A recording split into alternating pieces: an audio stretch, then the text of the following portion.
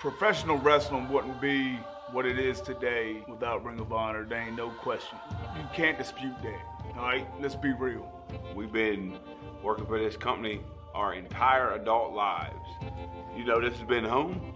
And we've been blessed enough to be in this company where we've had some of the greatest tag team matches we could even dream of. We've had freedom here. We've had liberty. We've been able to dictate our own destiny. I mean, the end of an era. That's what it is. I remember the very first show, the era of honor begins.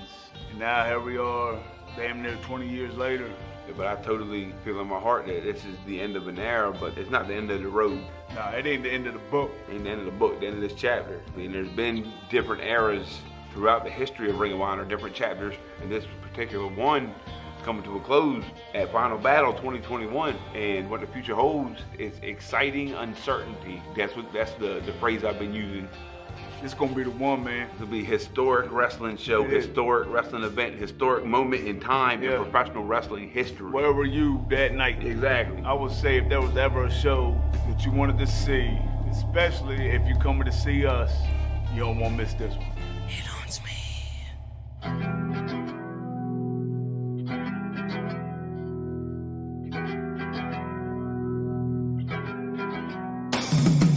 I can't imagine the end of an era not leaving with those titles. I will not allow honor to go on.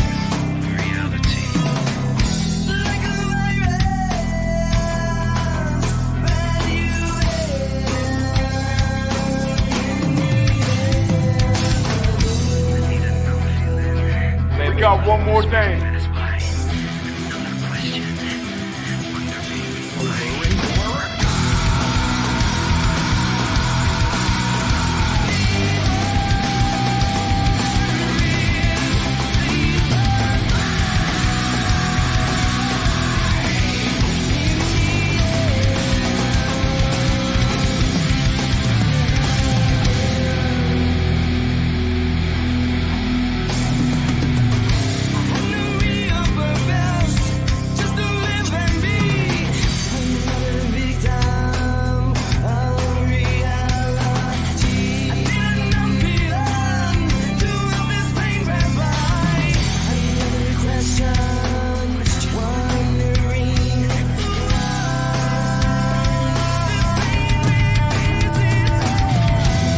Talk about professional wrestling for the last 19 years. You cannot talk about a historic moment that does not have the fingerprints of Ring of Honor right all over it.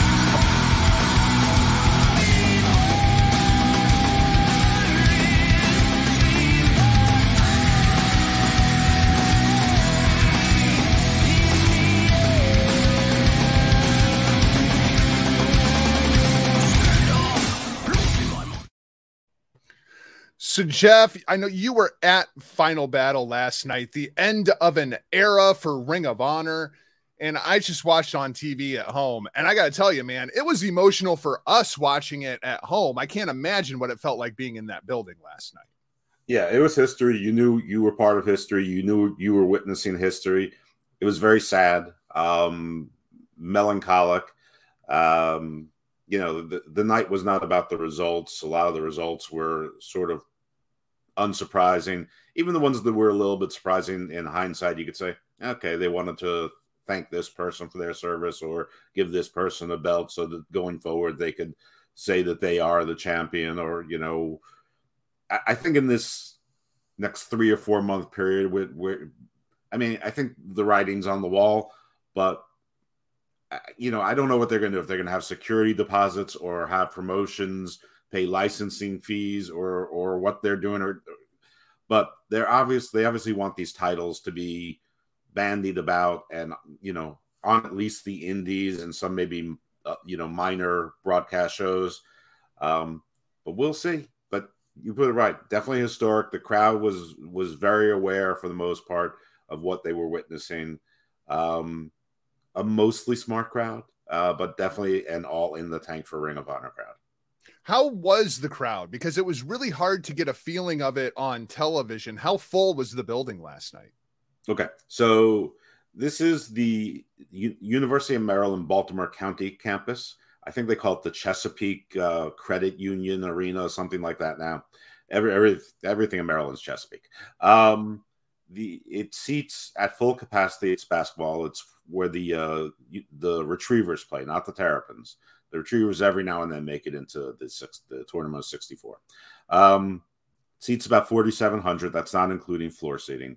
The entire upper canopy was not full. There was no seating, zero.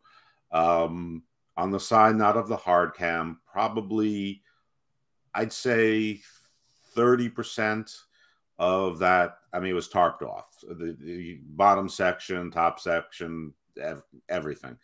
You have your normal tarping off of, sort of around the ring area, the entrance. So I would say, given that it was pretty crowded, though, in the places that were available and the floor. I didn't count, but I would say somewhere between 1,200 and 1,500, which, 3 or 4 years ago for a Ring of Honor show was good, not great. Actually, 3 or 4 years ago for a Ring of Honor show, not so great. Within the last year, it would have been sensational. I dare say if they were doing those numbers consistently, maybe they'd still be here. But I have to say, a little bit disappointing that the whole place wasn't sold out. Now, I don't know if they didn't make the tickets available. Obviously, it wasn't about COVID. A lot of people were talking about during Best in the World that because of COVID, they weren't selling as many seats. Bullshit, they were. I mean, it's not like they were social distancing the tickets. Right. But maybe, I don't know what to tell you, but it was probably, I'd say, around 1,500. If someone says it was 2,000, I'm not going to call them a liar. I'm just going to say their eyeballs are more accurate than mine. But I would say about 1,500, just judging from the amount that was just blocked off. And there were empty seats, not a lot, but there were empty seats. I didn't watch the pre-show. As far as before the show started, was there any kind of fanfare, end of an era, like, let's really make this one count? What happened before the show actually kicked off? No, we were there well before kickoff, and basically what you saw was just versions of the commercials that you showed, the vignettes, and those were repeated about 3 times. So I guess they're at least anticipating breaking this up in 3 blocks for copyright purposes and for future rights and marketing. One thing I've noticed about Sinclair, and I don't know if it's a Ring of Honor decision or a Sinclair decision, but whoever it is, they really overvalue their shit and the value of their brand. And I think they always have, and I think they're still doing it. And I think we're going to see them, the library. I know a lot of people were saying, people should go to Tony Khan and let him have people show up in exchange for the all-in rights. Now, I mean, that's the one thing Sinclair absolutely should not do. They should hold on to those rights. That in their library are the most 2 valuable assets they have. Even beyond the names come and go. But yeah, there were a few. I mean, Carrie Silken came out first. He sort of did an awkward clap dance. That's Carrie Silken for you. Yep. He's got about the same amount of rhythm as me, which is not a lot. Joe Koff gave a speech thanking everyone, and he actually wore a suit and tie this time as opposed to, looking like I don't know, a semi-homeless man. But I mean, it's weird hearing like a homily from him or, a thank you speech from him, because I mean, he has to be involved in a lot of the bad decisions. You would be surprised by that. Okay. Well, surprise me. Well, I don't know if you're talking more historical context or what's going on with ROH currently. As far as what's going on with ROH currently, as far as I'm concerned, Joe Koff is a freaking saint. He has absolutely went to bat for this talent, getting talent released from their contracts. There was a lot of people in Sinclair that just expected these guys to go and sit at home for 6 months and not collect a paycheck and then come back and be happy to work in April. And Joe Koff was like, not happening. No, those aren't the surprise. I guess I mean historically last 5 years. Yeah, and with the big one being Matt Taven over in the Garden. And I think we can all kind of look back at that moment now and say, unfortunately, that was kind of the beginning of the end. People came out of Madison Square Garden thinking, wow, New Japan is on fire. And what the hell is going on with Ring of Honor? And that was kind of the beginning of the end. I think that's probably fair. I mean, how important that was versus other things, I don't know. But nothing is ever one thing. And that was definitely a big thing. That was definitely something that caught national, if not international attention, which is sort of rare for Ring of Honor in the moment. There's plenty of like CM Punk came from Ring of Honor. Seth Rollins came from, there's lots of that. But you're right. In the moment, in news, that's different. But yeah, no, we were talking about different things, which is cool. So he came out, then Quinn McKay made a little speech. Now, everyone knows I'm in the tank for Quinn, but Quinn tonight abandoned her button-up shirt, suspenders, bow tie for a booby shirt. Now, I'm a red-blooded, out of touch, cisgendered, whatever the term is. You're a dude. You're a red-blooded American male. That's right. I like boobs. I like Quinn McKay's boobs. I didn't want her to be in a booby shirt. I wanted her I wanted her to be the nerd girl with the bow tie and the outfits that really didn't match, and she really didn't care. I wanted her to be the nerd Quinn McKay, not sexy vixen Quinn McKay. During the women's match, when we were watching Willow and Roxy for the Women of Honor Championship, there was no such match. I kept thinking Quinn should have been in this match. Like Quinn McKay should have been in that match. Yeah, the thing is, there were a lot of people. There was a lot of guest commentary, and it wasn't emphasized for the show as it shouldn't have. But I imagine for the viewing audience, it was. And I saw that Quinn was there, and I thought that maybe it wasn't a booby shirt blouse. I thought maybe it was wrestling gear, and I thought that maybe she'd get involved and they would make it a three-way and let her get that title. I did hold out. There were a couple things I held as hope that might happen. 2 out of 3 of them didn't. 1 did. But we'll get to that sooner or later. But I agree with you. But that match, that was the low point of the card. That match, I mean, a few minutes in, I'm like, I actually yelled at it. I said, okay, I've seen enough. Call it. Tremendous. Yeah. And there was some support for that. And then later on, the other people were saying the same thing when it continued to just get worse. I mean, Willow, I mean, I guess she's doing like this, like Face Bailey married 1982 Dusty Rhodes and had a child, and out she came. Roxy, I appreciate her youth and her exuberance and her training and all that, but the two of them together, and I've seen them both work and do better things together, but this match screams Shindy. This match was a botch fest. Most of the moves were missed, and when finally Roxy got a win that she shouldn't have got. I mean, this was like an Adam Cole match, or where he, or a Young Bucks match where they should have lost 14 times, didn't hit one move, and then they win. That match was terrible. But yay, Roxy, she keeps her title. I guess we can skip ahead to one of the surprises. Deonna Purrazzo walked out slowly, challenged Roxy, said, I want that title to go along with my AAA Mega Women's Championship, and I'm soon to be 3-time Impact champion. So, obviously Impact isn't involved. She doesn't have that title. But that's fine. I don't know where they're going to meet. I don't know how. Again, I don't know how they're going to hold these. Let the talent hold the titles. I guess if they give them security deposits, they already have it, or maybe they're just trusting them. I don't know. Maybe they just want the name not to die. You never can always sometimes tell. That's what a wise man once told me. Yeah. So it hasn't filtered up or down to you with what's going on with those titles? No idea what's going on with the titles at this point. I mean, if I'm Bandito, I'm absolutely pissed. I mean, oh my God, I can't believe we didn't start with that. Well, this is the most poetic Ring of Honor 2021, or really 2019 through 2021 thing that could happen, is that, they put the title on the wrong person.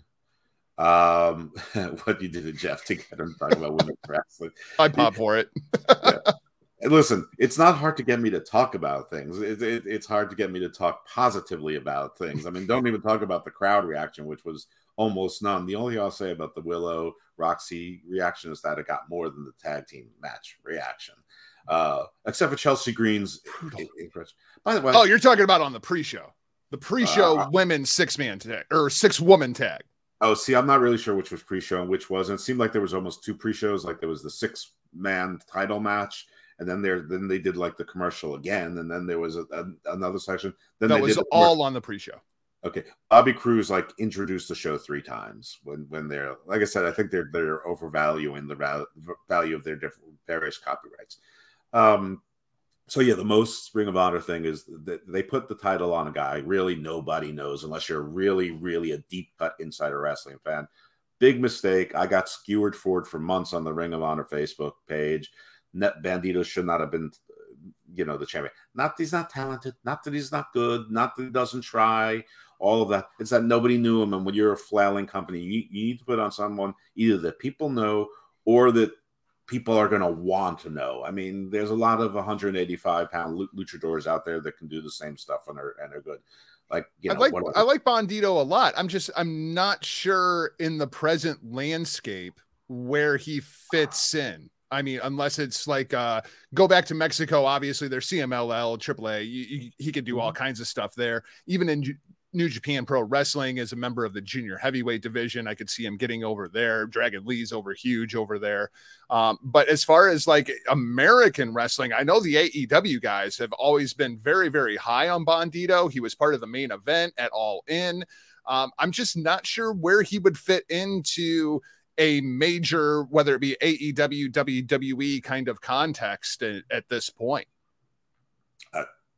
Neither am I. I mean, because there's a lot of people who sort of look and do the same thing, including Dragon Lee, including Ray Orris, including Flamita, who we'll get to Flamita soon. But anyway, you put the title on somebody that you shouldn't have put the title on, and the most Ring of Honor thing is that days before where he's finally going to give the title over to the standard bearer of Ring of Honor that still works for Ring of Honor.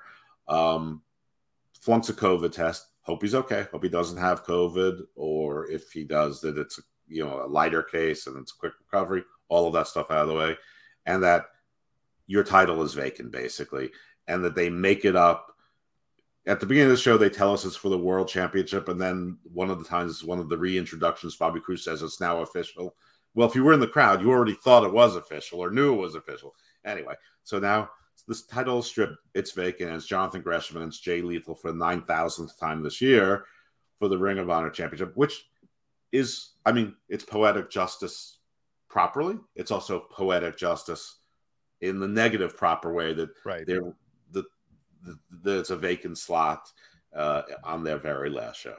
Let's talk a little bit about the main event. Jonathan Gresham captures the original Ring of Honor World Heavyweight Championship in about 15 minutes. The ending felt rushed to me, like they were just trying to get out on time. And Jeff, as soon as Gresham wins the title, Jordan Grace jumps in the ring, and you've got all the wrestlers surrounding the ring. Happy wrestling, everybody. And they sign off because they were up against the clock. What happened after the TV broadcast ended? Okay, it's interesting because it very well. I mean, I know 11 o'clock is a hard stop with pay-per-view. So Jonathan Gresham got the 3 count. Is around 10:58, 10:59 when that happened. So I was very cognizant of that. And then he took the mic. So I don't know what you did. We did not see any of the promo. Okay, so it's probably for the best for Ring of Honor. It was. Did you see the EC3 promo earlier on with that? Unfortunately, we did. Okay. This was similar to that. It was basically, Ring of Honor was, first of all, thanking everyone. He was very gracious towards Jay Lethal, who did not stay with the rest of the talent. He walked off somewhere else, maybe because he, felt he wasn't with Ring of Honor. He shouldn't anymore. It's like interesting. All of the people there were some surprises. So we had Braun Strowman, the Titan. We had, I think it was Shane Thorne and Wesley Blake. They were with him. That's what I got too. Yep. Okay, I wasn't sure. I mean, honestly, I couldn't tell if it was The Jackson Shane Wright. Thorne one I was kind of iffy on. It was definitely Wesley Blake, but I'm pretty sure that was Shane Thorne. Yeah, it was because I think Shane Thorne and Wesley Blake used to be a tag team in NXT. So the three of them, they were not part of that surrounding the ring. Neither were FTR. So obviously, if you weren't part of the company, you felt that you didn't belong there, and maybe that's why Jay Lethal wasn't there. Though I think his bona fides are well established. Deonna Purrazzo and Chelsea Green, they didn't feel that way, but at least Chelsea was on the show. Deonna Purrazzo, she was right there with Chelsea Green down there. By the way, it is striking when you see Chelsea Green in person, her body weight, her mannerisms. She's extremely camera and TV trained, like where to strike a pose, even above and beyond other people with just as much TV time. The Allure, Allison Kay, it's different. But she also looks a lot like Britt Baker. Like if she could just stay healthy, that's her problem. If she could just stay healthy. If she just did her makeup and her hair different, she could be Britt Baker's understudy, and then she wouldn't need to stay healthy. Is that? Britt could be doing like medical procedures and whatever, and she could be pretending to be Britt Baker. That's not what you asked me, though. So yeah, the whole ring was surrounded by the Ring of Honor talent. Everybody was happy. Honestly, I didn't know who some of the people were. I think the Dalton Castle's boys were sort of in the back there. I mean, some of them are security. Some of them are, it doesn't matter. Anyway, the promo was Jonathan Gresham, like I said, thanking Jay Lethal. Basically made a big deal about Pure Wrestling, which he still is in denial that Pure Wrestling, there's an audience for Pure Wrestling, and he's going to test it. But the audience for Pure Wrestling, let's just say generously, it's the same as the Impact audience, 95,000 people too. And it's probably smaller, but whatever it is, still pretending that is the salvation. Everything else is ruined. And that Ring of Honor has finally been purified, mission accomplished. So it's good that it's closing because I finally purified and got rid of the stench. And I'm going to take the heart and soul of Ring of Honor with me to Terminus. And that's when they put the foundation. And he says, because I am the foundation. Now, listen, Terminus is a cool name, but it sort of means the end. But to anybody who's in geek culture, if you like wrestling, chances are you are in geek culture. That's The Walking Dead where they found cannibals. So that's all I think is they're going to eat each other, which maybe is what they're going to do. That's very pro wrestling as well, not metaphorically. I know Gresham's also going to New Japan Strong, and I think he'll be a very welcome addition to that roster. Yeah, Gresham is physically the weirdest thing. I mean, he's 5'2" in every direction. I know it's unfortunate. Like if Gresham was 6'2", he'd be the best wrestler in the world. I mean, it's insane. I think even if he was 5'11", he'd be at least in the wrestling fandom conversation. Like he's still in the deep cut conversation, but most people are like nah. He did make allusions. He's like, I am now the best wrestler in the world. There was a time having this belt meant you were the best wrestler in the world. Period. People saying it still is, and he's like, yes, but no, it isn't.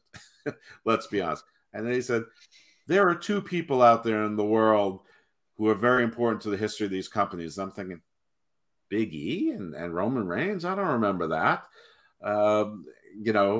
He wasn't even talking about I mean, look, the inference he's talking about Bryan Danielson and, oh my God, why? CM Punk, I assume, yeah. Yeah, right. The two best in the world, though neither of them hold the belt now. So, Well, wait until Wednesday. I hope you're right.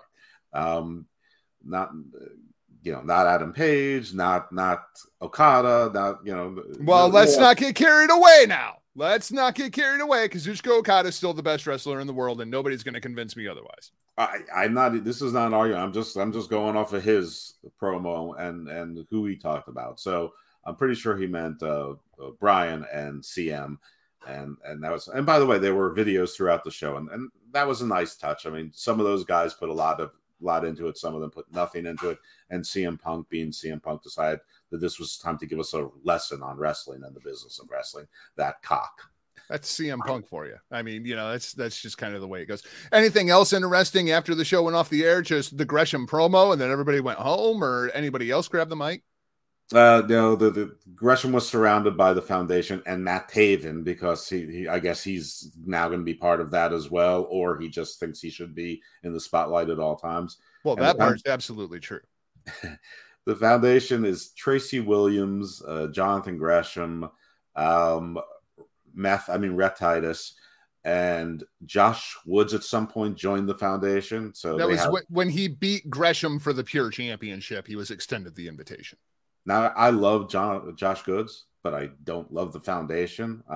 So I have mixed feelings about this. But they had all the singles go. I mean, they had the Pure title, right. They had the TV title, and the World's title. So it looked pretty good, just not the tag titles. And that's because we all know the Briscoes are going to AEW. But no, that was really it. And even if there was going to be more, people left. People started leaving. A lot of the wrestlers were, fist bumping and shaking hands with crowds. At first it looked like just friends, but no, it was like everyone. And they were taking some time, and you could see that they were sort of sadly walking up, and some of them, bowed to the crowd and did the thank yous and the hearts, and, Mandy Leone, who looks like she ate Mandy Leone, was blowing kisses. But nothing else happened. Obviously, the foundation part and a bunch of those guys are going to be working in Terminus.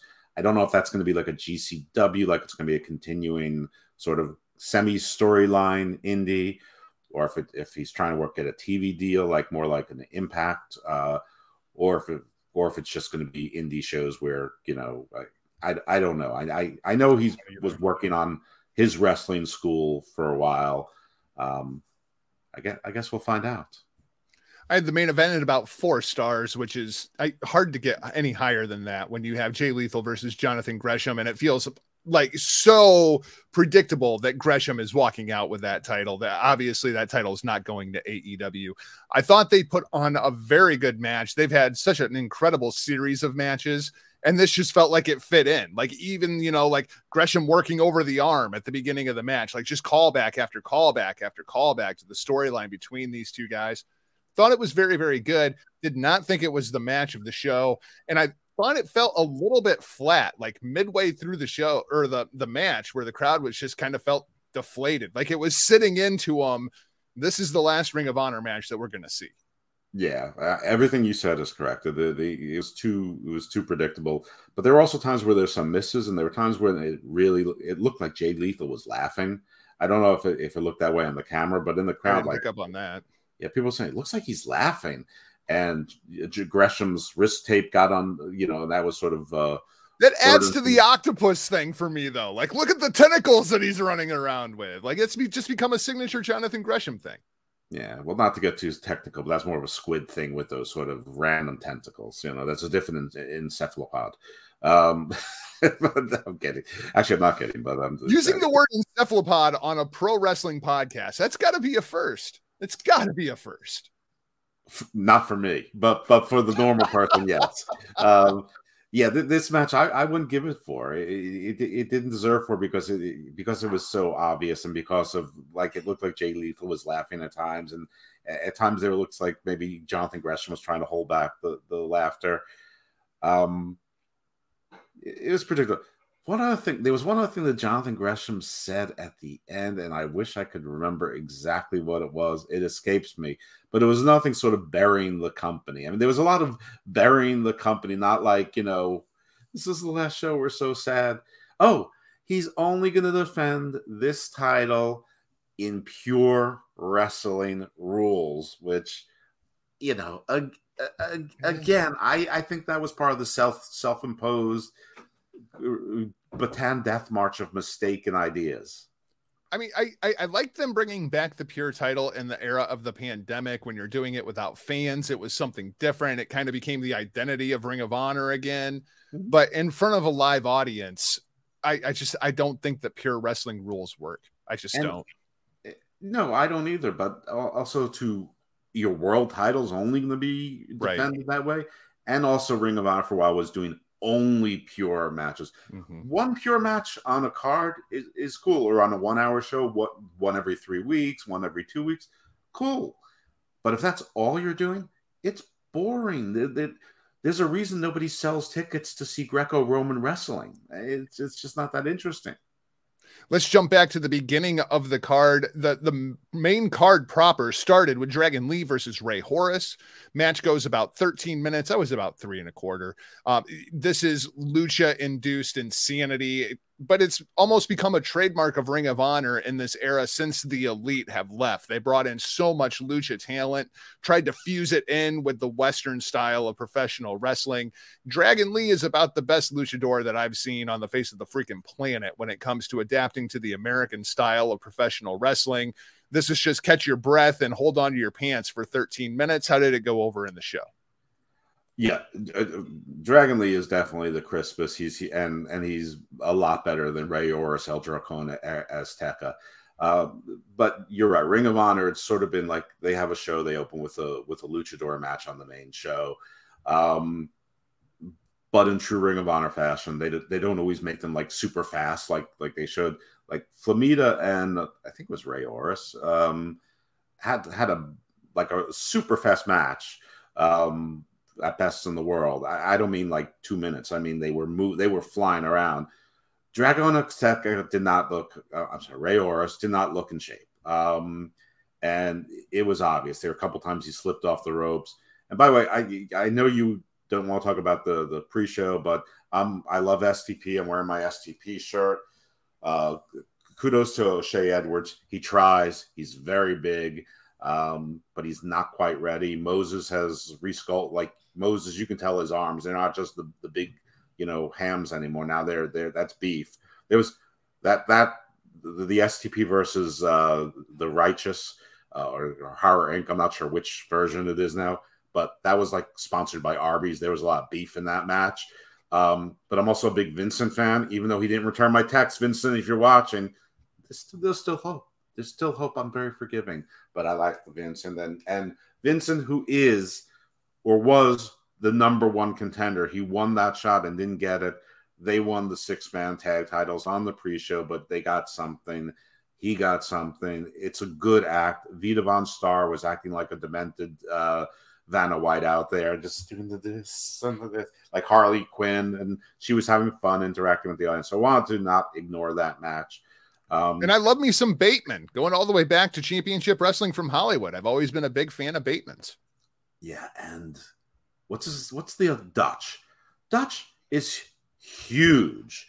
I mean, he's a big fat man, but he's also got big arms, and there are lines where shoulder muscles should be, and there's a bulge where a bicep should be. He's just a big man, and if he gets away from this dirty redneck thing, he could. I don't know what else you do when you're that big except being evil Santa Claus, but he could be something somewhere in a company that values women. Like him and Brody King as a tag team would just be like, they would kill the Indies. They would absolutely kill the Indies. But he did one of those. I mean, listen, every match had to have the suicide dive or the swanton over the top rope with the quail move that JR hates so much. And rightfully so. There were plenty of times when they were just setting him too long, but everyone did, including Dutch. and Dutch made Moses seem normal sized. So wow, but that was a fun opening match. Was the women's tag team match, the 6-person, was that on the pre-show also? That was on the pre-show as well. Yep. Okay. I did not catch the pre-show, ladies and gentlemen. If you're wondering why we're not covering it, I didn't see it. Well, the Hex was there. They are the NWA Women's Tag Team Champions, which is funny because I think there's only like 4 women in NWA. They also had another set of tag team titles. I don't know what they are. I didn't hear what they are. It sounded like they said R something, but maybe it was PWG. I'm not sure, but apparently they have 2 sets of tag team belts. They team with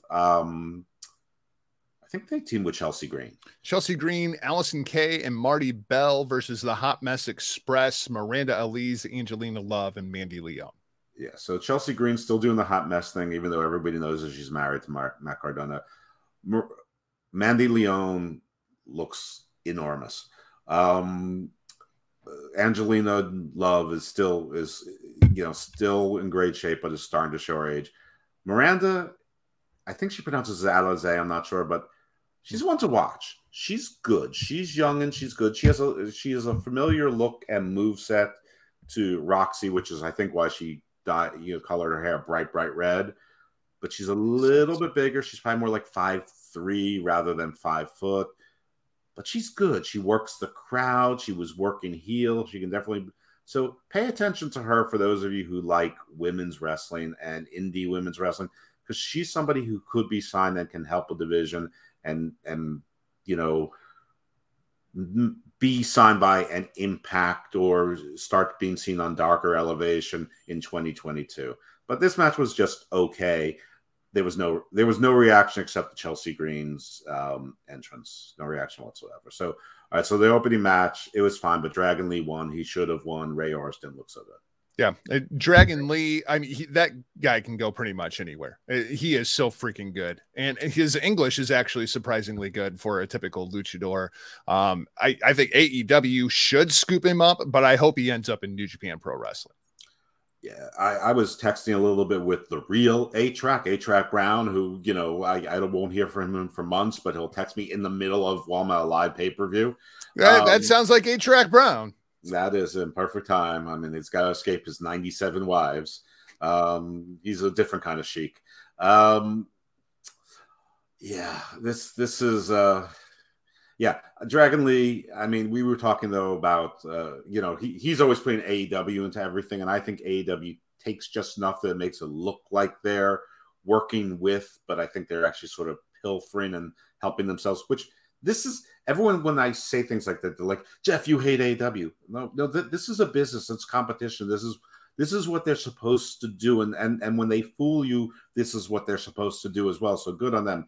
But if New Japan, Strong, NWA, Impact, and maybe whoever the hell else is still left if this isn't a wake-up call that they need to start working together cooperatively, unselfishly, they're idiots. And this is a great opportunity to do that because there's literally 200 available TV-trained free agent wrestlers there.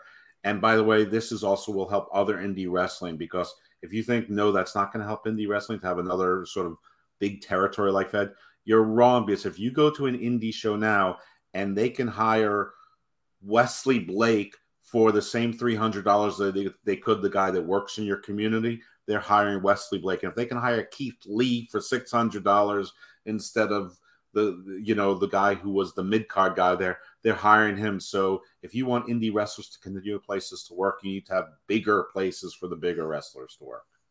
Then we got our first of the kind of thank you videos throughout the night. Eddie Edwards from Impact Wrestling paying his respects to Ring of Honor. Of course, Eddie Edwards had a great run inside of ROH as part of the American Wolves. Then we go to your TV championship match. And Jeff, a lot of these guys, as I'm watching the show, I'm thinking, okay, where do they end up? And of everybody in this match, the only one that I really want to see on my TV on a week-to-week basis is Silas Young. I feel like Dalton Castle's window closed about 5 years ago when he put Ring of Honor on his back and it literally broke. Joe Hendry has never done anything for me. And then you have the winner of this match, Rhett Titus, who, if you're having that Mr. ROH conversation, Rhett Titus probably in that conversation, but I don't necessarily see a bigger platform for him, maybe a GCW, something like that. But Silas Young, I cannot get enough Silas Young on my TV. I freaking love this guy. The last real man. He just looks like he just beat up a bunch of dudes at the local bar and he's headed to come to the wrestling show and beat those guys up too. I love the gimmick. I love his demeanor, the way he works a crowd. And man, when he wants to go, he can go. He looked like he hadn't been in a ring in about, 3-4 months, but Silas Young gets himself into shape. You can put him on my TV anywhere, anytime.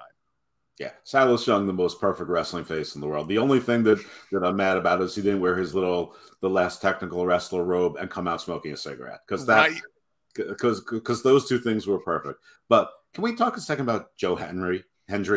Because I do know what Joe Henry's been doing the last year and a half, and that's been injecting himself with horse hormones. because Joe Hendry came out looking like Big Papa. Yeah, that's not Joe Hendry. That was like crazy. Road Warrior Joe Hendry. And it was so distinct because you're looking at the entrance video, which is, the old entrance video. And then this dude comes walking out with the blonde hair and just swole up. And I was like, holy crap, dude. And swole is what you mean, like not like swole, like recently stung by bees and swollen, but like I'm there going, I believe in Joe Hendry. Yes, I do. I believe in Joe Hendry. This was, I don't know who this was, but this was Joe Hendry who leveled up like, 4 times. He like bought the crystals, he paid the $9.99 and bought the crystals and leveled the hell up. I mean, it was hardly recognizable who the guy was. But yeah, I love Silas. I just think at his age, he's going to be more of a trainer. But him as a manager who can take bumps, I mean, if there's still a role in other companies for that, great. He'd be great in NXT as a backstage producer. Oh, my God. He'd be great anywhere. You're so right. That's true. I want to say WWE, but they've got this stupid edict that we're not looking at indie wrestling anymore. Now, I mean, that doesn't mean that it's gospel. Hardly anything they do is gospel. But and it's hard just to wish anyone going there except for the money because what kind of security is there? But yeah, I love me some Silas. But I was like, Dalton Castle probably got one of the biggest pops of the night. People love his act for a company that loves real wrestling, no nonsense. He's all nonsense. I mean, the boys, the Peacock thing, the whole thing. I guess somewhere embedded in real wrestling is like deep levels of delusion. I will tell you that the 3 biggest pops of the night. Now, let me say this: the Briscoes had the most sustained energy of it, as they should. They earn it. They are great. They work their asses off. But Dalton Castle gets the biggest pop and biggest pops when he does his little antics, and when the boys do the little antics. Lasakari was hysterical every time those 4 guys would, sort of like flutter like schoolgirls and jump up and down and do claps. She was hysterical every time. And when they would move, sort of like the cartoon Japanese geisha girls did from like the 1970s cartoons.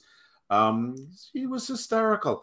But Danhausen on commentary, huge ovation. Huge ovation for Danhausen. Don't tell me that's not sports entertainment. Don't tell me Dalton Castle's not sports entertainment. And the biggest pop of the night, granted, there was a surprise, but released the Titan. And when people saw Braun coming, who, by the way, he is enormous in person. He's 2 foot taller than everybody else on the roster.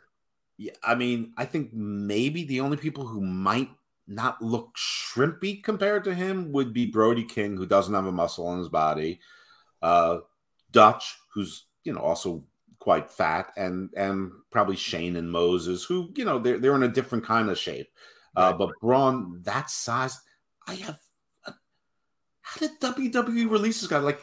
Like literally, I made a joke on Hammerlock Hangover that the only rule they have is that when you put things in a bingo twirler and you pull out the name, the only rule in WWE that we adhere to is that if you pull that name out, they're getting released. The end. There's no conversation. Because how do you release this guy? But in a Ring of Honor crowd where wrestling is pure and wrestling is real, somebody who is the exact antithesis got the biggest pop. Granted, it was a surprise, but still the biggest pop. And not just when he first came in, the entire thing was throwing people out. When he took Brian Johnson, threw him over his shoulder and carried him out. People loved it. They were eating it up. I'm interested in Terminus. I mean, I'm worried that it's a little bit of a MAGA promotion, but hey. Yeah, well, let's talk about Hangman. They cut to the Hangman video thanking Ring of Honor. Mm-hmm. And I look over at Carly and I say, and this is why Hangman needs to lose that title on Wednesday night. He's the second person that you put on this thing, the AEW World Heavyweight Champion. Second person on the show. Went over like a fart in church. Nobody cared. In all fairness, most of the videos went over like a fart in church. And part of that is because we couldn't really hear it. And nobody, there was nobody, Bobby Cruz wasn't doing announcements saying, and a special greeting from, I mean, that would have been nice to get us to be quiet and listen. It took a while before we knew that the video was, a message, but the audio was really bad for us. So there's a little fairness now, but yeah, what I heard from Adam Page was, your usual demure, boring, dull, regular guy probably would be in a corner booth at a diner eating by himself. Adam Page. And I love Hangman. I just don't love him as the world champion. We agree. You know that we agree on this. And I think that we are two of the people who said that he should not have gotten that championship ever, that he's just not that guy. And it's nice to want to see it, but that's the thing with Hangman. You want to see it. You know what I mean? Like for me, it's Dreamer versus Raven. Like Dreamer should have never beat Raven. It was the biggest mistake of his freaking career. Raven should have just kept pummeling Tommy Dreamer into absolute oblivion. And that's how I feel like with Hangman. Like you love the chase. You love him getting to that title match. And then he loses and he's got to start over. And the money's in the chase. It's not in the reign with a character like Hangman Page. I'm with you, or at least until that story dries up. And then you have him become a brutal heel and try again. But yeah, you're right. But the Hangman Page, like a fart in church. Lead on, sir. Let's talk about McLovin. Josh the Goods Woods retains the Pure Championship. Still one of my favorite interviews that I've ever done over the course of my pro wrestling podcasting. Josh McLovin Woods. Funny story about Josh Woods. So I did all this research on Woods. I have like his full background, his amateur wrestling career, his MMA career. I could not figure out how old he was.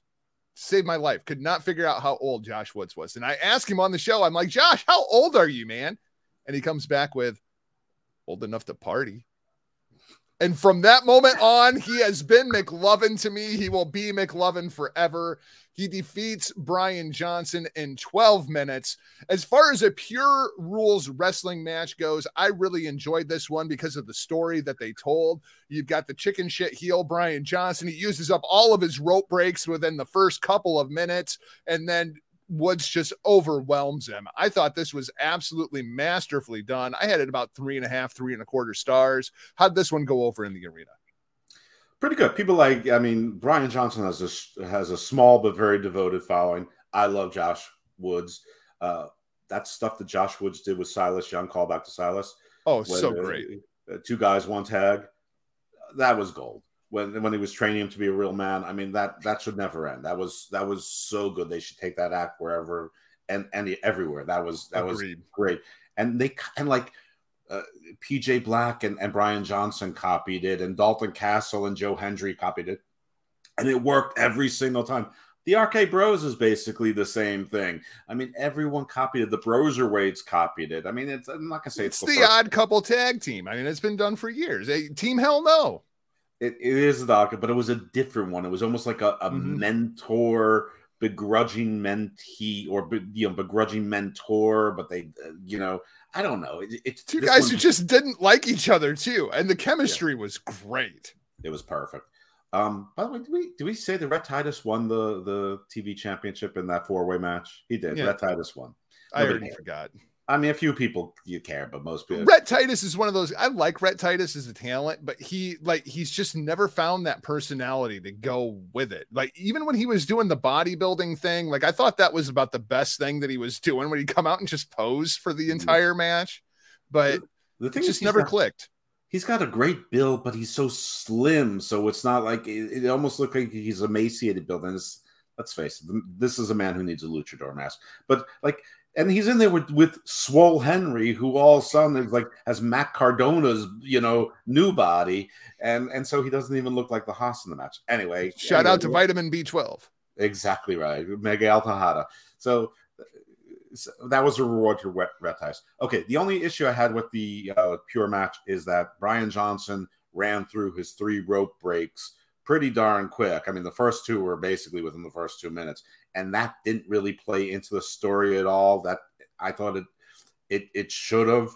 I mean, it was like a diversion without a payoff. Either it didn't play in for some reason, or it really played into it. That said, good match. I've never really been a Brian Johnson fan because he's, I don't like small wrestlers. I realize he's a talker. And in Jeff world, that means you're a manager that sometimes gets involved in stories.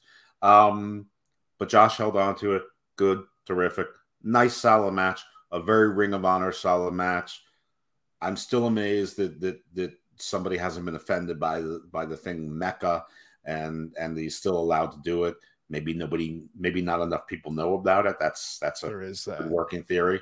But yeah, good match. But I don't know that there's much to talk about on it. Can't be final battle without a fight without honor. Kenny King and Shane Taylor just tore this freaking place down. They used everything that they could possibly get their hands on to beat one another. And then, of course, they hug at the end because it's Ring of Honor. This match, about 20 minutes. And if you enjoy violence for the sake of violence, this is absolutely your cup of tea. It feels like ROH does one of these every final battle. These two guys did not disappoint. I thought this was really, really good. I even kind of wanted Shane Taylor to show up at the end of that main event last night and just pummel Jonathan Gresham and walk out the final ROH champion, because what Shane Taylor has done inside of Ring of Honor over the course of the last 3 to 4 years, basically since he knocked out Keith Lee and the Pretty Boy Killers went away, the platform that Shane has created for himself, the message that Shane is putting out there, this is the Black Lives Matter movement and the way that it should be done inside of professional wrestling. I thought the run that Shane Taylor Promotions had inside of ROH is one of my favorite runs of anybody inside of ROH, because it was just so damn well done. Shout outs to Shane, very good friend of mine. I thought you absolutely killed it, my man. Jeff, how did this thing go over inside of the arena? Because at a certain point, it was kind of violence for the sake of violence, but it's the ROH crowd. They love that shit. They did. And Juventud Sicario, this was his favorite match of the night. So that, he's only been in the country about 2 months now. He knows WWE. I think he sort of understands now that there are other companies as well. I mean, he knows he wasn't at a WWE show, but I don't think he understands the distinction between Ring of Honor and AEW and WWE and all of that stuff. So this is the first live show he's been to, and I think he was surprised that the arena was sort of small.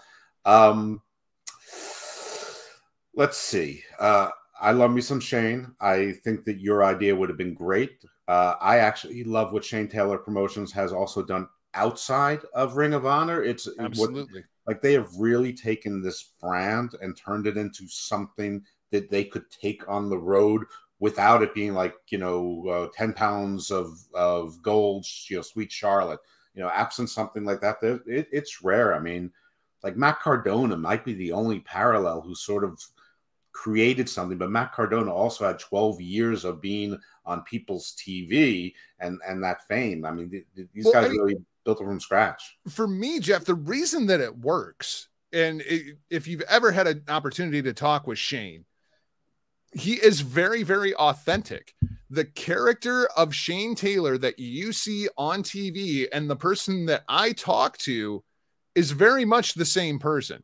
To me, the closest comparison is the Briscoes. There is just a certain level of authenticity to those acts that is so sorely missed in professional wrestling today. Yeah, I did an interview actually with Shane Taylor Promotions. It was my first sports interview, and it was all 5 of them. So it was my first, and it was all 5 of them. So I'm not going to say it was my best work, but I agree with you. Very authentic. And the best parts of the interview were towards the end, when we stumbled into anime and sort of they started arguing about Naruto and things and that was great, because you could tell that they were friends. But all the things I suspected were true. I'm like, sounds like you guys are really in it together. Yeah. I'm like, I wouldn't be surprised if you guys didn't have an LLC where you were all members. And they're like, yep, we do. Shane Taylor Promotions LLC. I mean, yep, they're doing everything right. The only thing that I'm a huge fan, and they have this big banner that says strictly for the culture. Well, I don't think that listen, I don't understand exactly what that term means clearly, but I don't think it means me. But I'm so in the tank for them. I wear a shirt. I've been a fan for going back to the Keith Lee, Shane Taylor days. But Pretty Boy Killers, you bet. I saw Con and Moses before they were going by Con and Moses, when there was Soldiers of Savagery and MCW. So, but But whatever. That aside, maybe I get a pass. Maybe I am part of the culture. I don't know. I'm 53. I don't understand things. Anyway, this match was really good and really fun, but there was a lot of time when there was a lot of time spent moving things around. Now, sometimes Kenny King played it off like he was like sneaking and lying in wait and whatever, and that was good. But like there were two tables that were set up together, and like Shane moved the two tables so they'd be set up together, like, obviously so they could do a spot. But like in a real fight, it's like, well, the two tables, they're next to each other, already lined up there. You had to take 2 minutes to line them up over there. I mean, why would you? And there was some awkward things. The ladders fell down a couple times. Tables didn't set up right. So it was like a violent version of a Young Bucks match, too choreographed and too married to the choreography. That said, fun match, good match. I wish that it was a little bit smoother. Listen, I understand it's hard to do it with these 18-foot ladders and these cafeteria tables and whatever. You'd think after 20 years of doing matches like this, they'd figure out a way to use different tools that were both safe, breakable, but easier to move and manipulate, or let the ring crew do it. Like, say, have the ring crew put them in preordained places. I don't know. But yeah, fun match. Definitely kept you interested.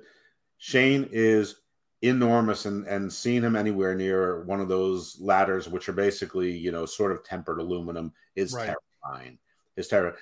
I don't think people realize how big Shane is, because he's not that tall. He really has one of those throwback Samoan, almost like Samoan bodies, like Afa Sika, Umaga, like the giant lower body, but his arms are huge. Yeah, and it's crazy. When I first started talking with Shane, since then, he's lost like 80 pounds. And he's still enormous. No, he's enormous. And you could tell that they're all working. I mean, Khan looks like he's carved out of stone, but Moses is sculpting his body. O'Shea Edwards is a big, strong. He's got that Joe Hendry body, but O'Shea has been working at it for years. Now, I'm not saying he has or hasn't used anything, but Joe Hendry, I mean, this is new. This is right. It's like he went to the store and bought a body. Right. O'Shea, he builds it, and whatever. This is a big group. I like Ron Hunt. I don't really know what his purpose is with the group. He didn't really add much. It was funny when Vita Von Starr basically took him out at the end, and he was down and out for like 10 minutes. But I'm glad Shane got a win. I know him and Kenny King are real life friends, so terrific. At the end, Shane gave him like his jersey. So does that mean Kenny King is part of Shane Taylor Promotions going together? Will it now be a 6-man squad, including Ron, touring together, going on shows? Why not? He fits better there than an LFI. I mean, yeah, the LFI stuff was. I mean, the LFI never. It was almost doomed almost immediately. Go ahead. And Kenny King is one of the most baffling talents in all of professional wrestling to me. I just don't understand. He's got a great look. He can talk on the microphone. He's good in the ring. And there is zero connection between him and the audience. And that's always been the way that Kenny King has been. Like, he's just never found that thing that connects him with the audience to where you care if he wins or loses. I've never understood why. Where does Kenny King go from here? I don't know. I think he should hitch with Shane Taylor Promotions, because he's like his best times were in like the Beatdown Clan is where I found him to be the most memorable. Maybe a few calls should be made to MVP and see if he's got any stroke. But I agree with you. Kenny King is one of those guys. He's sort of like a Bobby Roode, where he's always there and always okay, but you don't really care. He just doesn't have that spark. Listen, there's plenty of people. Adam Page doesn't have that spark. Drew McIntyre really doesn't have that spark. There's something where it just says there's something missing. But I think what really hurt Kenny King was the Bachelorette. That's a valid point. That's actually a very valid point. Like, he was on the cusp. It was a big deal in the pro wrestling community. there's a pro wrestler in The Bachelorette, and Yep. And then you see him, and he's not tough, and he's crying, and he's a real person. But Jesus, I mean, it's not. I don't want my wrestlers to be real people. I want them to be, Thor from the MCU. Roxy versus Willow. We talked a little bit about Roxy retaining the Women of Honor championship, and then we get the Deonna Purrazzo appearance. It seems like this is going to be the Ring of Honor Women's Champion versus the Impact Wrestling Women's Champion at NWA's show. That's kind of what I took from this thing. I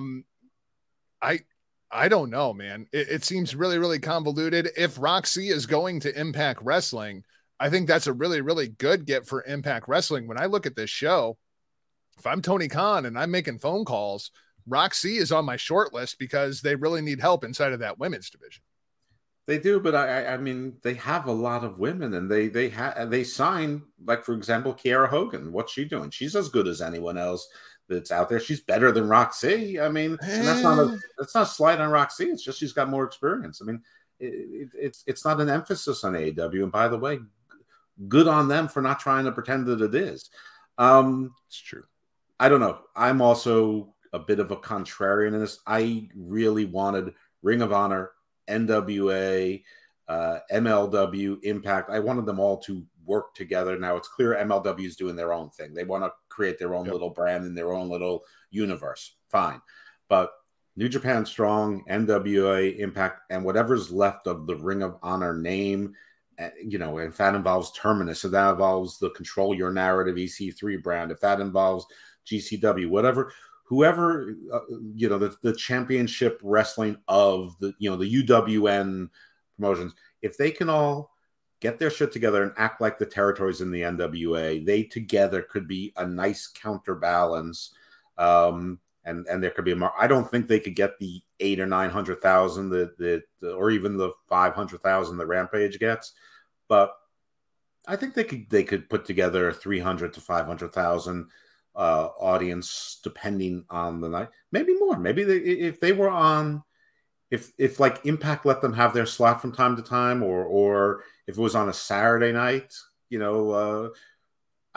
they could get a 500,600 like an NXT Rampage kind of audience if they had the right kind of thing. So yeah, I'm going to, but the history of wrestling doesn't beget that kind of cooperation and that kind of unselfishness. You always want your guy to look better and good, but there's so much talent out there.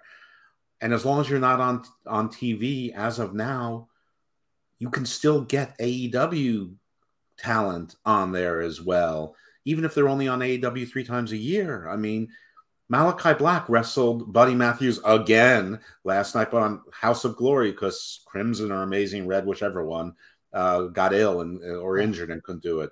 But, these are major league guys.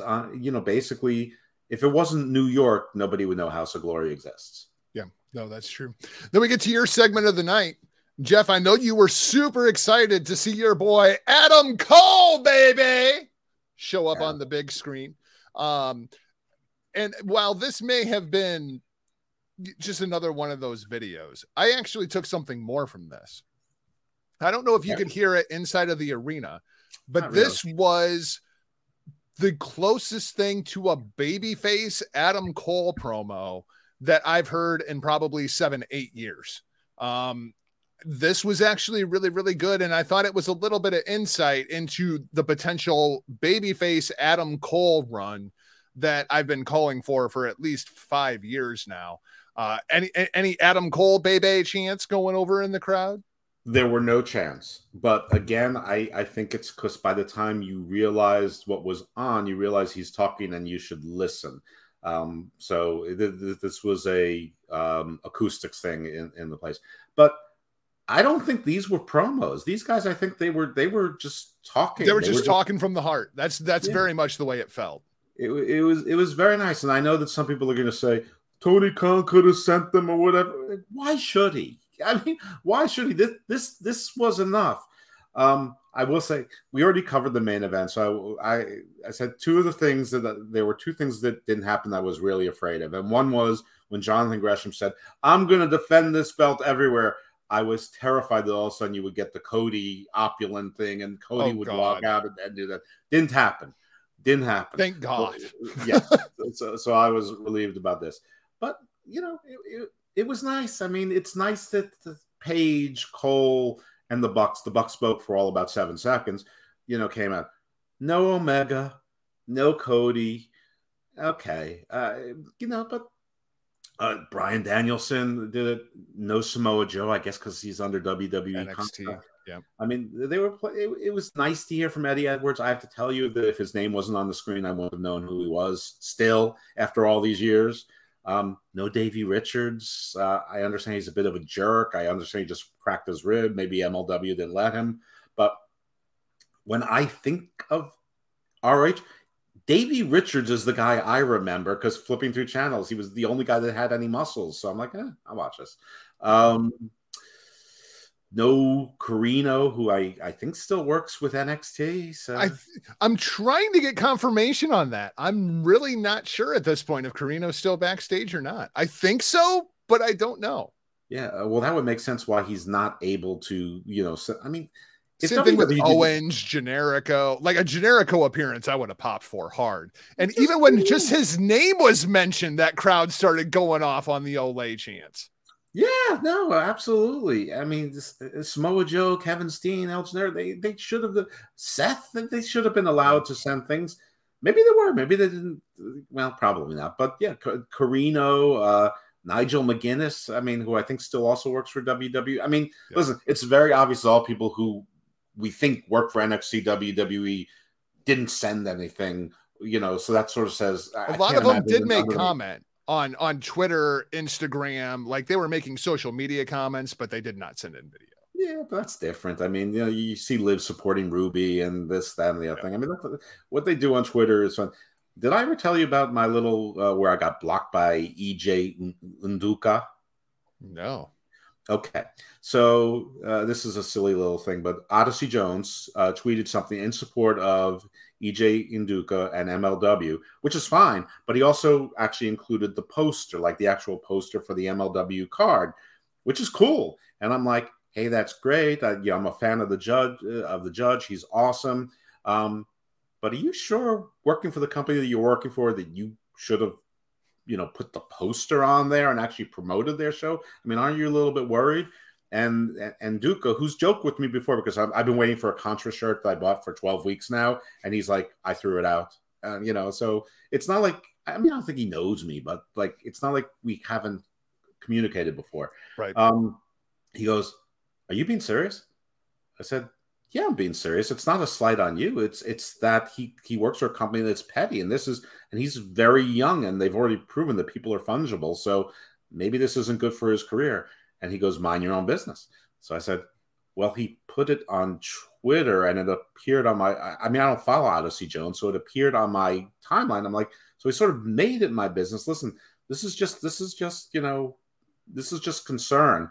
And I said, but listen, now I know that you're sort of a jerk, so I'm going to mute you.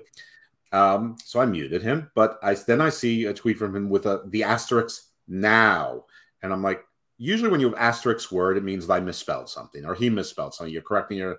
So I look back. Now is nowhere in there. I'm like, I bet that son of a bitch blocked me. I bet it's one of those things. You can't fire me. I quit. Sure enough, I push on his little avatar. He blocked me. The guy blocked me because I'm worried that his friend might get himself fired. The only pro wrestler that's ever blocked me is R-Truth. And that's because Rick and I used to do a 7-second dance party on the Hitting the Marks Pro Wrestling podcast. And evidently R-Truth didn't like that very much. I don't know if other wrestlers have blocked me. The only ones I know are now EJ Nduka and Mike Bennett blocked me. But listen, I had it coming. I mean, I was tormenting the guy. But I've tormented other people. Like I try to torment Joey Janela, and he torments me right back. I mean, he rolls with. I mean, like he's a bad boy. But he doesn't. Nothing bothers him. He's like Riddle. Nothing bothers him. It's like you can't hate on it. At some point, I just said, you know what? respect. Team Foundation, EC3, Taylor Rust, Eli Isom, and Tracy Williams took on Violence Unlimited, the team of Brody King, Homicide, Tony Deppen, and Rocky Romero, along with the hobbling Chris Dickinson. Shout out to Chris Dickinson. This was a lot of fun. This was the most Ring of Honor match that you are ever going to see. We saw so many finishes. I mean, we got taken through the entire history of Ring of Honor inside of this match. It was very, very well put together. The match only goes 14 minutes, which was a little bit surprising to me. But at a certain point, as I'm watching this match, I'm like, holy shit, what's the finish going to be? Like, what is the finish? Because we're hitting everybody's finish throughout the entire match. And then I'm like, oh, wait, Homicide's in there. Of course, the Cop Killer has to be the freaking finish, the Vertebreaker, right? And poor Eli Isom takes the Cop Killer and he's dead, but somehow he kicks out at 2. And then the shit hit the fan. Poor Eli Isom, big bad Brody King comes in and gives him the Gonzo bomb from hell and gets the 1, 2, 3. Homicide, Brody King, Rocky Romero, and Tony Deppen getting the win. You know who I really felt bad for watching this match, Jeff? It wasn't Eli Isom. Eli Isom deserved it. I felt bad for Tony Deppen because Tony Deppen is the kind of guy that in like 3 years would have been the inside of the ROH world title picture. Like, he just screams ROH. Everything about that kid. I really, really enjoy him. Hope he catches on somewhere. He will. Okay. Eli Isom did exactly what Eli Isom was always supposed to do, which is take losses. Get murdered, yeah. I did not realize this was Team Foundation versus Violence Unlimited. You couldn't hear that. Obviously, they had Rocky Romero come in. You know, the big surprise, we already touched on that one. You know, so everyone would think that New Japan, you know, is supporting Ring of Honor. No, they're not. And we all know Rocky Romero works with everyone. We all know Rocky Romero is really New Japan strong North America. So swell. Well, and I really felt that way about this whole team. I mean, I'm hoping that Tony Deppen ends up there. Brody King is hooked up with New Japan Strong. Yeah, he had a killer match with Tomohiro Ishii last night on Strong. Rocky Romero, Chris Dickinson. Like this was basically Team New Japan versus Team Foundation. Yeah, that makes sense. I mean, it looks like some of the guys from Team Foundation are going to be working with the EC3 promotion based on the aftermath. This match was fine. I mean, listen, you're right. This was a nostalgia match. You had your Rocky Romeros, you had your Homicides, you know, your old school, you know, your old guard, you know, Brody King, who's just an enormous man who doesn't look like he should be able to move the way he is, not just because of his size, but because of his build as well. It looks like they're, you know, and isn't he also in like a pretty successful band? I think you might be thinking of The Butcher. No, I'm not. I know that The Butcher's actually with a really successful band. I think Brody King is also in a pretty successful. Like, I mean, I could see him in a killer punk band. Like that would not surprise me whatsoever. Yeah. You know who would know John Draper? He's actually the source of that information for me, I think. So but I don't want to, you know, if I'm wrong, I don't want to, you know, say that he got it wrong. I could totally see it. Wouldn't any errors are of my own memory. But yeah, this match was fine. I don't have much interest in these guys. I have zero interest in Tracy Williams. I have negative interest in Tracy Williams. I have fairly negative interest in Eli Isom. I think that he looks like an art student. Or a playwright or something. God's Hate is the name of Brody King's band. See, I told you there was a band. I knew it. Okay, so and it wasn't Draper. It's me. I'm a genius. I know everything about music. Yeah, this match was fine, and the end was weird. There was an awkward where Eli Isom is sitting there, and EC3 takes the mic, and everyone's like, "Why?" I mean, EC3 is like, I mean. This whole control your narrative thing, I mean, it's like everything EC3 has touched has died.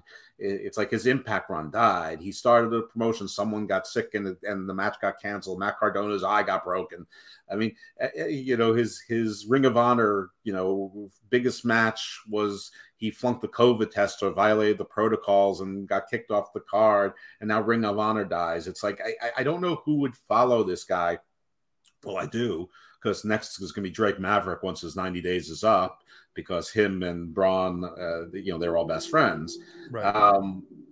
So anyway, he basically says that every organization, it's corporate wrestling, it's all money, they all suck, they're all corrupt, none of them care about us. I will rescue you, I will follow me. But then he says, I lost my home, I have nothing. So why would you follow a guy that's broke? I mean, how you going to eat? Don't you need to eat and have places to sleep? So that was sort of dumb, especially since his old, I mean, he's never really gone away from the Dixie, nephew thing, and he's never really eschewed it either. So, I mean, I'm looking, I'm still thinking, isn't he supposed to be the rich kid? But it was, and anyway, so they're like, follow me and control your narrative. And for whatever reason, Dak Draper comes into the ring and walks there, and Brian Johnson's like, don't put my name in your mouth. And Eli and EC says to him, you've lost every match. So have you, motherfucker. You just lost a match. You lose everything. I'm thinking literally everything EC3 touches dies. And, Brian Johnson's looking like he's listening. Some people in the crowd are going, no, don't listen to him. Others are going, yes. Most people don't care. It's in their hands. Then he goes, release the Titan. But for a while, like an awkward time, you could see two people at the top of the ramp. And it looked like they were wearing those Michael Myers, William Shatner's masks, but it wasn't clear. Didn't know who they were. Somebody says that's a big guy. I'm like, is it? I mean, can't really tell. And then release the Titan. Then just you see someone that's like 3 feet taller than everyone else. And I'm like, oh my God, that's Braun Strowman. And he comes marching in there and he destroys everybody. And the crowd goes, man, everybody's standing. The whole place is gone banana. Then the other two walk out. And I'm like, is that Jackson Riker? How did he grow his hair back so quickly? I'm like, no, is that the guy in Impact? No, he looks like Steve Rogers. I'm like, oh, it must be the other forgotten son, the one I really forgot, Wesley Blake. And then who's that? I'm like, oh my God, Slapjack. It's got to be Slapjack. I'm like texting Track, and I'm like, I think it's the Forgotten Sons. I'm like, oh wait, no, it's not. And then I'm typing Pena also, who's at House of Glory, watching that at the time. So we are wrestling hardcore people, by the way. But this was crazy. They beat the shit out of all of these guys and carried them out like a sack of potatoes. Though, I mean, Dak Draper's about 6'5", and by the way, if you could trade Duke Hudson for Dak Draper or Andre Trace for Dak, I would do it in a second. Right. I mean, all Duke Hudson is missing is thickness. But anyway, but this was exciting, but basically EC3 buried not just Ring of Honor, but all companies, which is, I guess, how maybe he was able to get away with it until Jonathan Gresham did the same thing later, Mr. Ring of Honor. But, I guess he's going to be starting his own promotion. Again, I'm not clear if it's under Terminus or under his own thing, or he's tried to do Control the Narrative cards before, but I think half of them have been canceled for various reasons. I think everybody's very, very confused by it too. And I mean, you can absolutely group me into that. I thought the whole thing was very, very confusing. Let's talk about what I felt like should have been your main event, especially once Bandito was ruled out of the matchup with Jonathan Gresham. I thought they should have headlined with the tag team match, and I thought it was the best match on the show. The Briscoes defeat the OGK to win the Ring of Honor World Tag Team Championships for the 12th time, which is just absolutely incredible. They gave this stat during the show, Jeff, that I had to put it inside of the notes so that I would have it. The Briscoes 71-42 in Ring of Honor Tag Team Championship matches. That's insane. That's a career for most professional wrestlers. This just in tag team championship matches. They did not disappoint. Matt Taven, I thought, looked great in this matchup. And then there's Mike and Maria. My pop of the night, all right, was when I heard Something for You hit. And I was like, oh my God, Adam Cole is coming out with Matt Taven and Mike Bennett. It really is the OGK. And then it was Maria Kanellis. And I was like, oh, you sons of bitches. I like that from that moment on, I was fully in the Briscoes corner, as was basically the entire city of Baltimore. I thought this match was absolutely fantastic. It was the epitome of the Ring of Honor tag team division and how great it has been over the course of the last 20 years. And of course the Briscoes are going to win. Of course the Briscoes have to walk out as champions. I mean, it's the Briscoes and it's Ring of Honor. I thought this match was absolutely fantastic. 4.5 stars. I'm going to go back a little bit to when Brian Johnson was doing a promo. He was talking about whether you're an American Dragon or a Punk, or he wanted to say Sandy Fork, which is where the Briscoes are from, and he said Sandy Hook. That's a pretty unfortunate botch there. Anyway, didn't even catch that one. I never for a second thought that Adam Cole was coming out. The music was pretty clear. There was going to be Maria. Maybe on TV there was more of a delay, so you might think that. I would have thought TK O'Reilly, just to give him one nod out there, because he retired early. Shout out to TK. Yeah. That dude was so good. For concussions. My favorite part of the match, of course, was when Mike Kanellis or Mike Bennett accidentally speared Maria. That was fabulous. Fantastic. And didn't bother to check on his wife at all. They sort of switched to his heels and faces. Listen, I famously don't like Matt Taven. I mean, boo. This is even before that they put him in that main event to kill that wonderful card in Madison Square Garden. But he can work, and he does work, and he takes losses. I mean, he lost the feud to Vincent, so good on him. I mean, I know they're friends. I love Vincent. This was the match of the night. You're absolutely right. Internally, externally, the Briscoes may not get the biggest pop of the night, but they have the most sustained energy by far. People go, if they stop going man up, then they go Dem Boys. If they stop going Dem Boys, then they go Briscoes.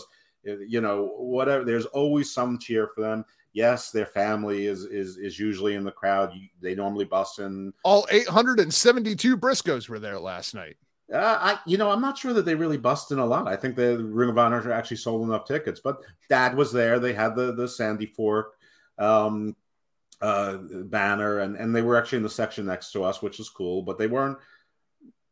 I'm not saying they weren't making a spectacle of themselves. Normally they're much louder than the average fans. Not last night. Everybody was loud. I mean, everybody, it was equally. So it's not a slight on them. It's a kudos to the rest of us who are actually up on our feet cheering.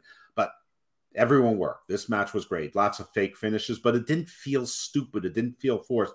Yeah, there were a few matches, a few moves that they shouldn't have kicked out of, but whatever. Jay Driller. Jay Drill, yeah. And Mark had to get in his Macho Man thing. Fine.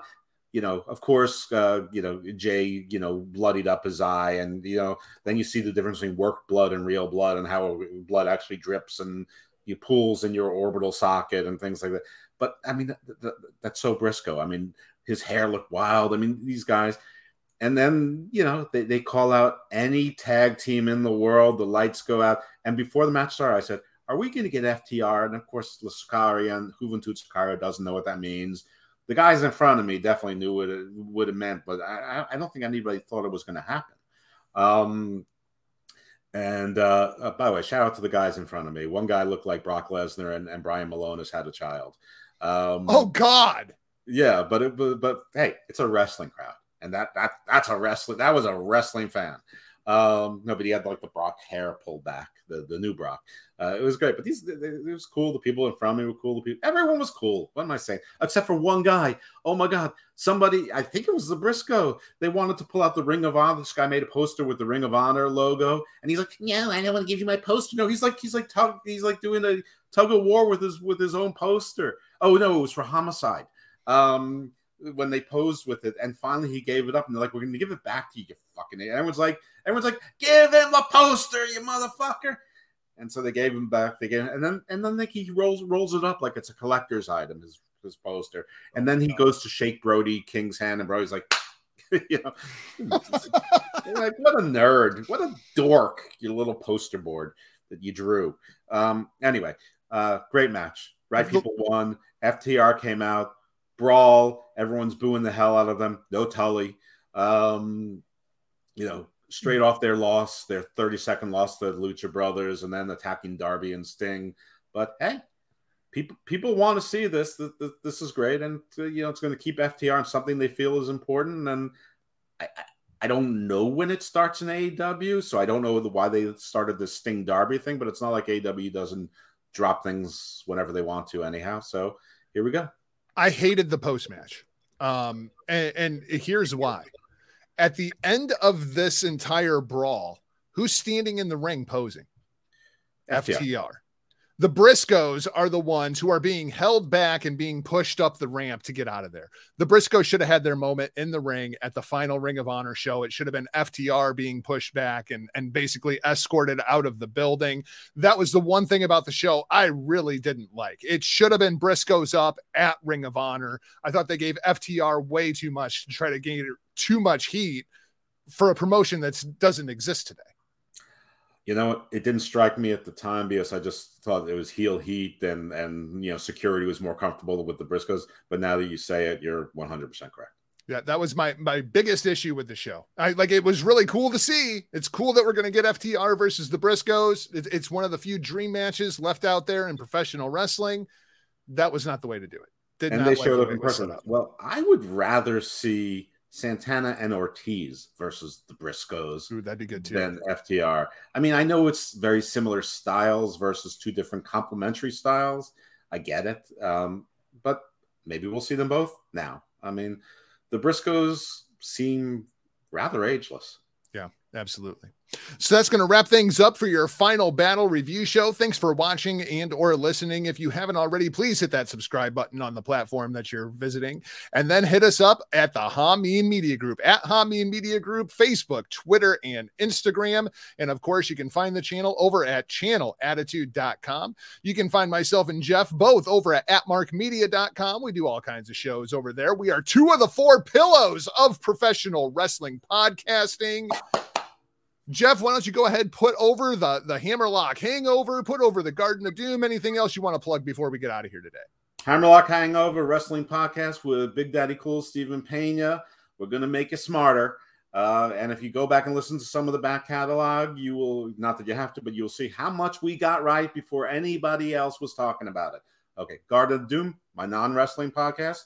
It's a journey every week into something that makes me curious and hopefully makes you curious too. So if you want to hear about giants, you want to hear about mythology, you want to hear what a Black Israelite is, you want to learn about the different sects of Christianity, you want to talk to a medium, you want to talk to about vampires. There's something for you on Garden of Doom. Every week is different. We did have a theme month on UFOs, but very different stories. So check that out. Both shows are on at Mark Media. So you can support the Jargonaut, also on the PWC. So shout out to our friends over there. Chris Ames, Silence of the Ames, has been a guest at least 3 times on Garden of Doom, and we have him booked for at least 2 more coming into the next half a year, Norse mythology and Mormonism. So check that out. My Twitter is right there. Everything else involves at Mark and PWC. So Jargo's got that stuff covered. We will talk to you probably in April for the relaunch of Ring of Honor. And if not, thank you, Ring of Honor. That'll wrap things up for Jeff and I, and we will talk to you next time. Stay evil, my friends.